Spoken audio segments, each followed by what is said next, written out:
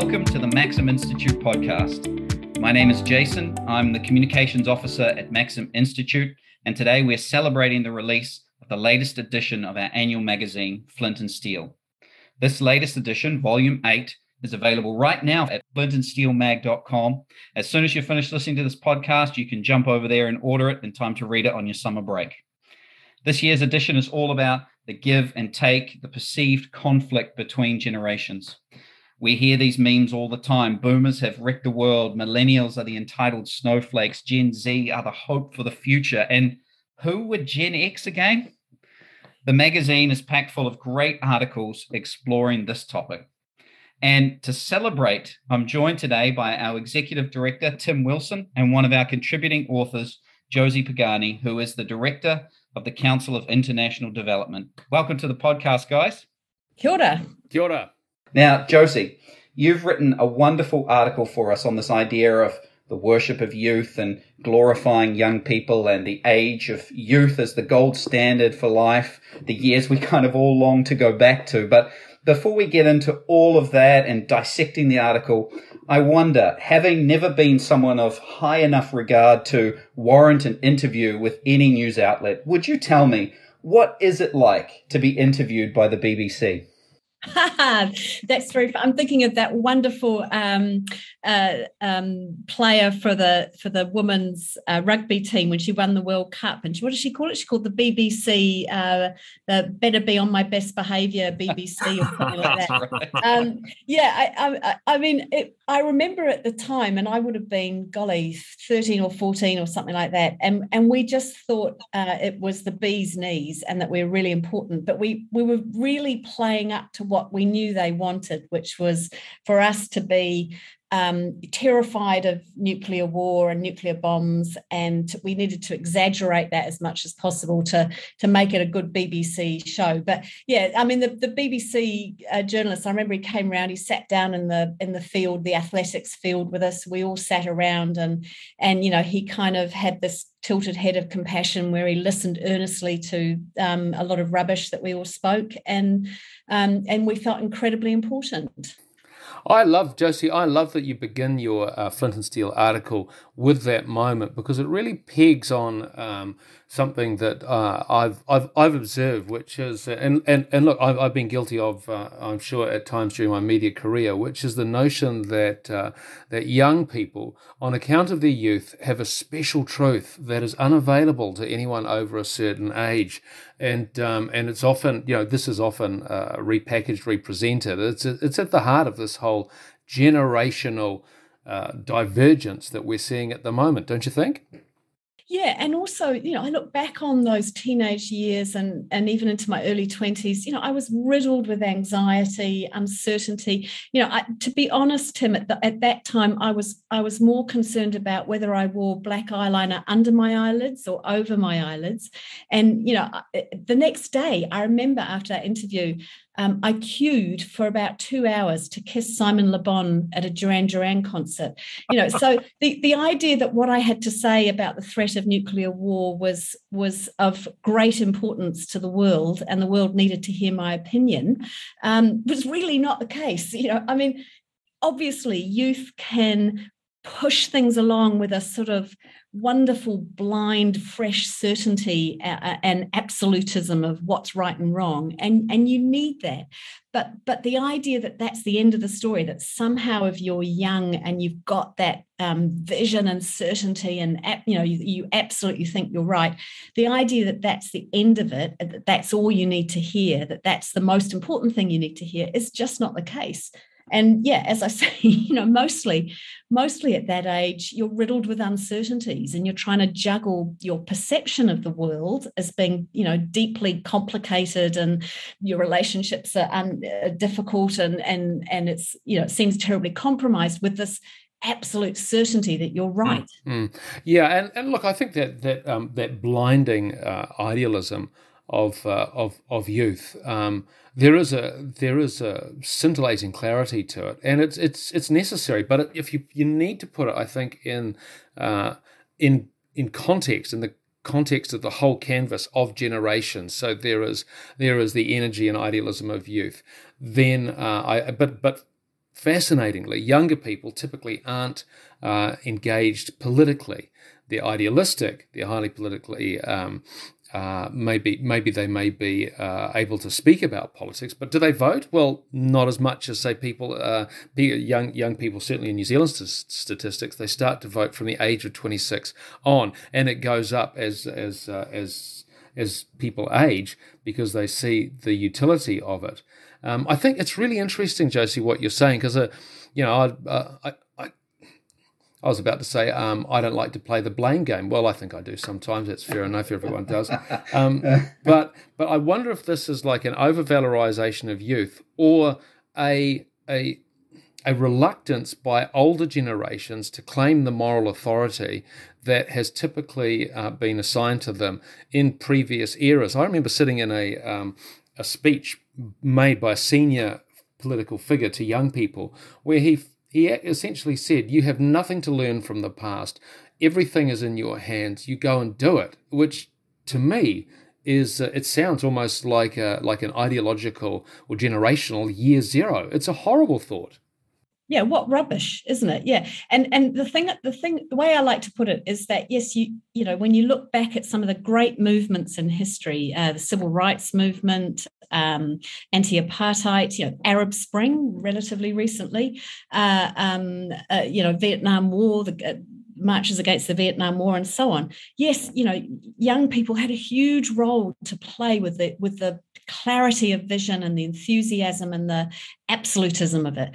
But in the end, it was adults that got it done. You know, it was the adults in the room that did it. So it was, you know, LBJ in America who ended the awful era of Jim Crow. You know, Wait. Are you saying Lyndon Baines Johnson was an adult? I'm going to pull you up on that. I've read the biography. Far from it. Anyway, let's keep going. But yeah, you know, Martin Luther King, Nelson Mandela. You know, these were adults, and so I think it's partly the fetishization of that youthful certainty, and then the sort of downgrading of maturity, which I don't like. And it's the idea that there's only one continuum, there's only one bit of the continuum of age, i.e. youth, where you've got something that's vital and important to say. No, that's not true. You know, and what a terrible message to give our young people that, you know, we're only really going to be interested in what you've got to say until a certain age. And then it's just some, you know, downward slope to a life of beige and washing the car at the weekend, you know, because we're not interested in you then because you're boring and suburban. What a load of rubbish. I love, Josie, how you put it in your article where you say youth is an identity, or making youth your identity is like a summer romance. It has a time limit on it.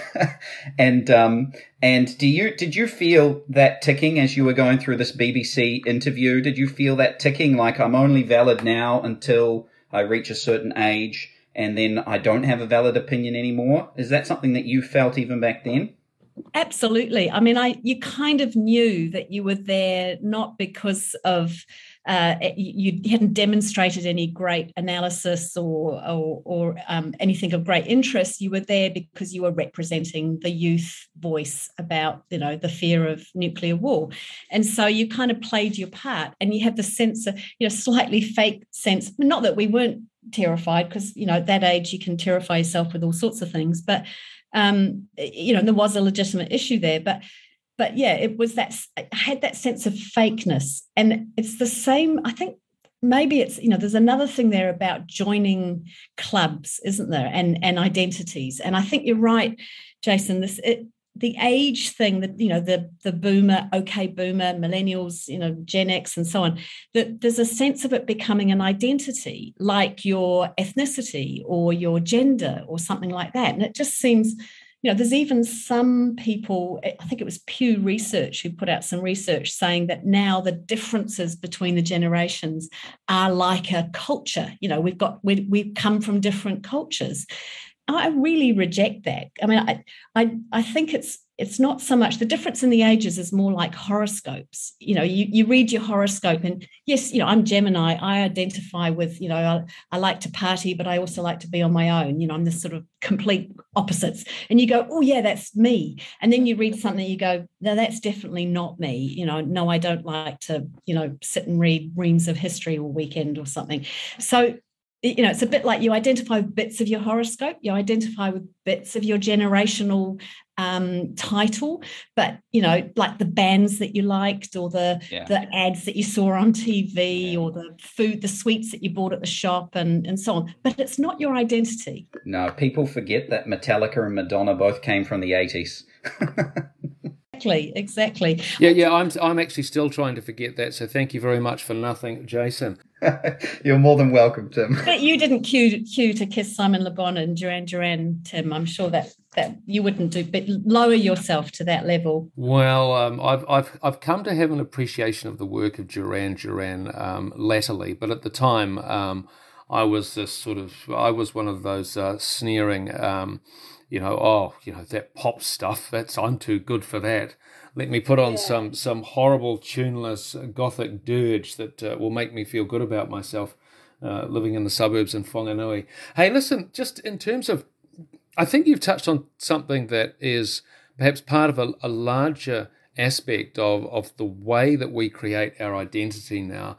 And that sense that identity is not something that you inherit, but identity is something that you curate for yourself based on what promotes your psychological well-being. So the notion of even of age as an objective reality is somewhat being sidelined in a sense, even as it's being enshrined by these modes that you're talking about. The notion that your generational culture defines you absolutely. It feels to me that there's like two countervailing approaches here, but somehow they're becoming entwined, and they're strangulating the ability of generations to actually connect with each other. Yeah, and I mean, we know that we're living in times that feel more divided than ever, don't they? And the idea that, in this sort of Olympics of victimhood that we tend to, use in identity politics, it's like now we've added age, so that, whether you're a boomer or a millennial or a Gen X, you're more or less advantaged is the implication. And so, we're kind of adding all of these layers of a kind of, you can mix and match the sense of powerlessness that you want to feel and make and construct this identity of, fragility for yourself, one of which now is generational. And I just think actually the research counters that, because the research that I've seen shows that actually you're more likely to share the views of your parents, or your parents will be influenced by you.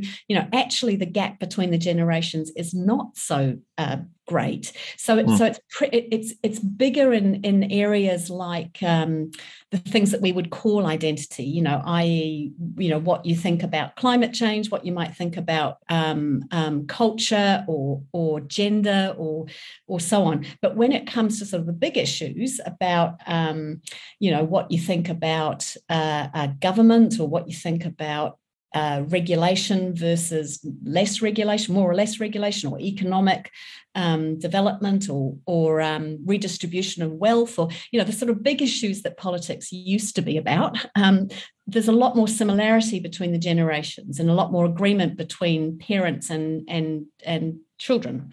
Actually, it's that touches on something that came up during the discussions about lowering the voting age, which is that one of the counter arguments to that was that younger people tend to replicate the views of their parents. So you're not necessarily expanding the constituency of ideas by lowering the voting age. You're just echoing it in some sense. I do want to take out of you, Josie, lowering the voting age. Given the discussions we're having, where are you at on it, and why? Golly, it's one of, having met my children, I don't think they should be voting at 16. But yeah, I mean, I just tend to think that, again, I like this idea of almost like a rite of passage that you become an adult, and we trust you to have the maturity of views and a sort of nuanced sense of views that, at a certain age, we think you're ready to make big decisions like voting. The idea that you vote at 16, I suppose it's that I'm not convinced it's a big problem that you don't vote at 16. Therefore, I'm kind of agnostic on it. And then I also think, when I think back to myself at 16, when I look at my kids at 16, I mean, they're now older than that. They're a few years older than that, and their views have changed quite a lot. So, I just don't think it's a big enough issue for us to get overexcited about. I really like that you brought up the identity markers there, Josie, because it seems like it's a bit of a modern issue, that in the past there was these ceremonies of passage from one stage of life to another, and you could point back to, now I've become an adult, and there was all this preparation for that. You're on your way to becoming an adult. Here's the ceremony that's going to mark it. Now you're an adult. And there wasn't so much of a generational split because there were the children and the adults. It's quite a modern problem, don't you think? Yeah, and you're right. Those rites of passage. I mean, I work in the aid and development area. There's one, you probably come across it, but there's one in Vanuatu which used to be, they basically invented bungee jumping, and that was a rite of passage in Vanuatu. That I've heard of this. It's like it's wonderful.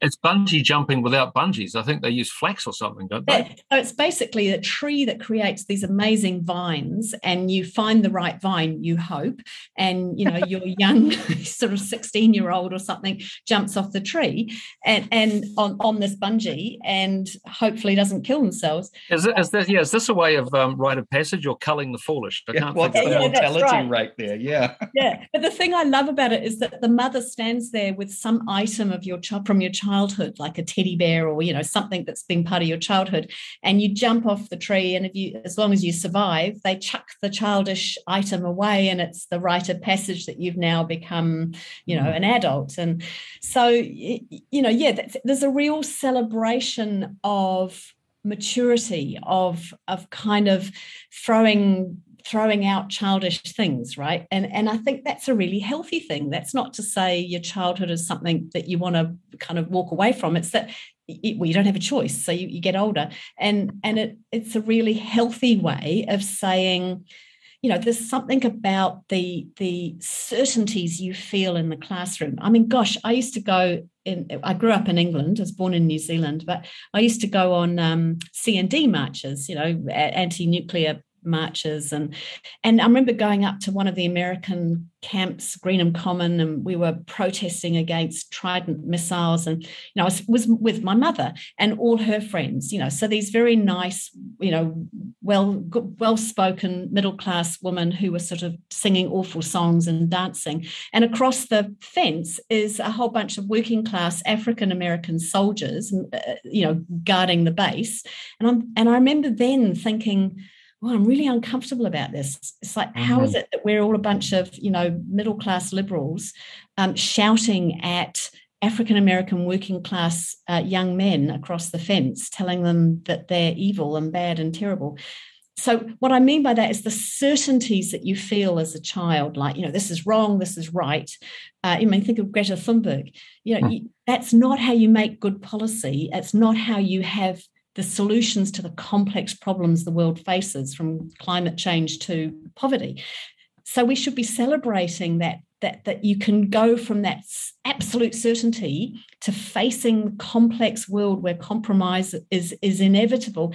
That's not a flaw in the system. That's a really, that's the point of our democratic system, that you have to work around things to make things happen, to make change happen. Yeah, the ability to see grey is actually incredibly necessary, because the human experience is not blinding flashes of light or darkness. There is so much in between, and I'm not going, oh, woe is us, because there's just this elegant monochrome. Far from it. What I'm saying is that there are filigrees of of difference that we need to be attuned to if we're going to produce good policy, if we're going to be able to produce policy that actually understands the human condition accurately. Headlines are fantastic. They get your attention, but they don't nourish in the same way that kind of what is the word? The understanding that life is more complex than a headline, that will take you places. Yeah, and the older you get, there's actually, again, there's science to back this up. You don't get sort of more stuck in your ways, actually. I mean, what you do, you acquire wisdom, you acquire experience. You know what it's like to fail. You know what it's like to have to work with people who don't think like you, with the unlike-minded, not just the like-minded. And so that, I love that, I think it's Cicero, I can't remember, but, it's an ancient Roman philosopher, but that quote of, there's nothing more desirable to man than wisdom. And though age takes away everything else, beauty, youthfulness, it undoubtedly brings wisdom. And, I actually believe that. I think life is a journey towards something. And so, again, if we're telling young people you're your best self at 15, 18, 20, what a terrible message when they've still got decades of life ahead of them. Josie, I wonder if this is a particularly Western problem. The rite of passage that you brought up is from a non-Western culture, and we're talking about this idea of markers and identities and growing into our age and realizing that with that comes this ability to see the gray areas and to have a more nuanced view. Do you think there's something that we can learn from our non-Western neighbors around that might help us navigate this? Yeah, give us a bit of respect as we get older. That's right. I mean, I do think, without being glib about it, that it's been an amazing piece of Western history, if you like, that we have understood better how to raise children. And part of that is to go, you're not just little adults, you are, the whole concept of youth and young people having a youth is relatively new, and it's really healthy. But yeah, you're absolutely right. It's about, I think, looking to whether it's Māori culture, whether it's cultures in the Pacific, where there is a place for everybody on the marae. It's not that you are, that if you're a young person with a strong view, you have a voice, but equally, you have a voice on the paipai, you have a voice in the wharekai, you have a voice throughout that marae, no matter what your age. And in fact, you have a very clear role to play as you get older. And I think that's the thing, is that, with the OK Boomer thing is really ugly. That's a really nasty phase that we've gone through. It's very dismissive, isn't it? It's like, well, you don't know what you're doing. You had your chance. You kind of get out, sort of thing. Yeah, okay, Boomer, you're unfashionable. You're probably old, male, and stale. Hey, look, I just want to. I hear all of this, but I wonder what's part of the issue here is not just the over-valorization of youth, but a kind of abnegation of maturity. And you do touch on this in your piece, Josie. I actually, talking about those rites of passage, what are the rites of passage that would exist for, say, in your 30s, 40s, 50s, whereby that you're advancing to the state of Ciceronian wisdom? I don't think we have it in materialistic, consumeristic society in the West. It's absent. So with older people somehow at sea, and the only anchor being this over-valorization of youth, older people then try to behave like young people. So what are young people going to do? They're going to disrespect them. Yeah, that's right. So that's the kind of, yes, you desperately try and hang on to your youth. And again, that's something, as a woman, middle-aged woman, you're kind of told that if you can maintain your youth, if you can look youthful, if you can, if someone says to you, wow, you look, you don't look your age at all, you go, oh, thank you very much. Well, what a odd thing. Like, of course. It's like, haven't I experienced failure, self-disgust, low moments? What do you mean I don't look my age? I want to look my age. I am my age. How dare you? How dare you? Yes, to quote Greta Thunberg, how dare you? And that's right. And it's a real shame that we're not allowing people to age gracefully. But the reason is that you're absolutely right. There is this sense that you've got to sort of hang on to youthfulness, and it's difficult. In the workplace, it's really hard. If you're in your 50s and you're coming back into the workplace, there's a really interesting theory that was put out by a woman called Anne-Marie Slaughter, who was Hillary Clinton's foreign affairs advisor. So she left her job with Hillary Clinton, and everyone went, how could you do that? You're in your 40s, you'll never get back on the career trail, you'll just go back and, teach at a university. And she made the point in a big Atlantic article that you've got to think about a woman's career, and I would say not just a woman's career, but anybody's career, as an arc over your entire lifetime, and that you will take time out to look after kids. You will take time out to go part-time. You'll step off and you'll come back into the workplace, maybe in your 40s, maybe your 50s, maybe your 60s, even into your 70s.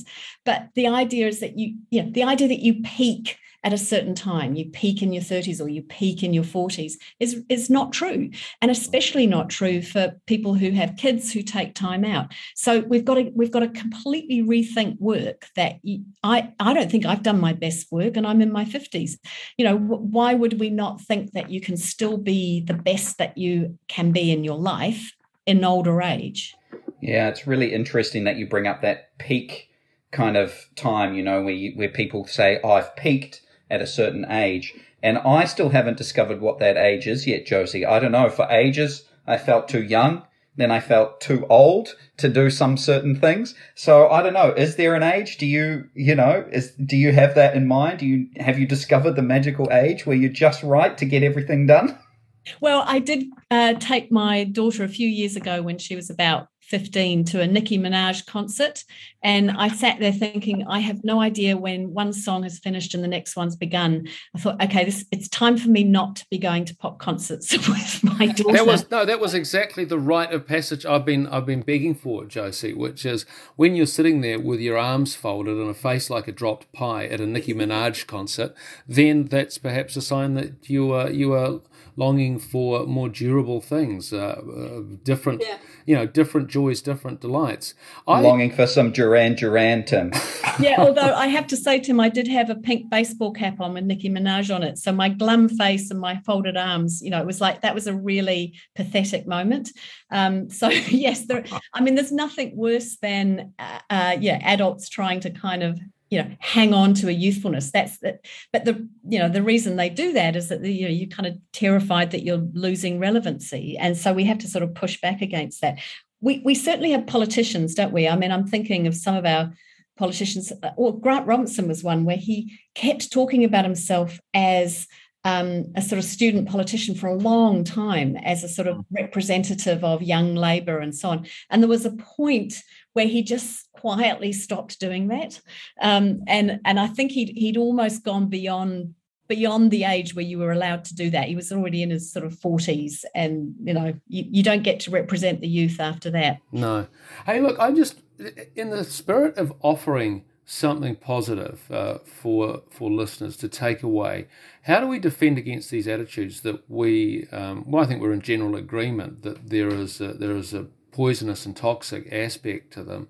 When you read something on a news site, when you hear something, what is it that you can do to go, okay, you know what, this isn't correct. There's an assertion being made here, say, for example, that the generations are at war. In fact, they're interconnected. What advice do we have for people so that we can at least start to build a bulwark against this kind of wrong thinking that is corroding our relationships between the generations, our ability to build something amazing in this country? Yeah, I mean, I think one of the first things that needs to happen is that we need to actually see more diverse faces generationally in our media. And I mean, you and I know, Tim, it's in a lot of the media, TV news, even in radio, but more so in TV, there's this tendency to think that you've got to have, the youngest, most vibrant person fronting your news or doing your journalism or whatever. So, I mean, I think that, and that's not the case in other countries, not the case in America, where there are multiple generations, on TV. So I think that's the first thing, is making sure that, in the work that we do, that we're actually profiling people across different generations who've got different perspectives.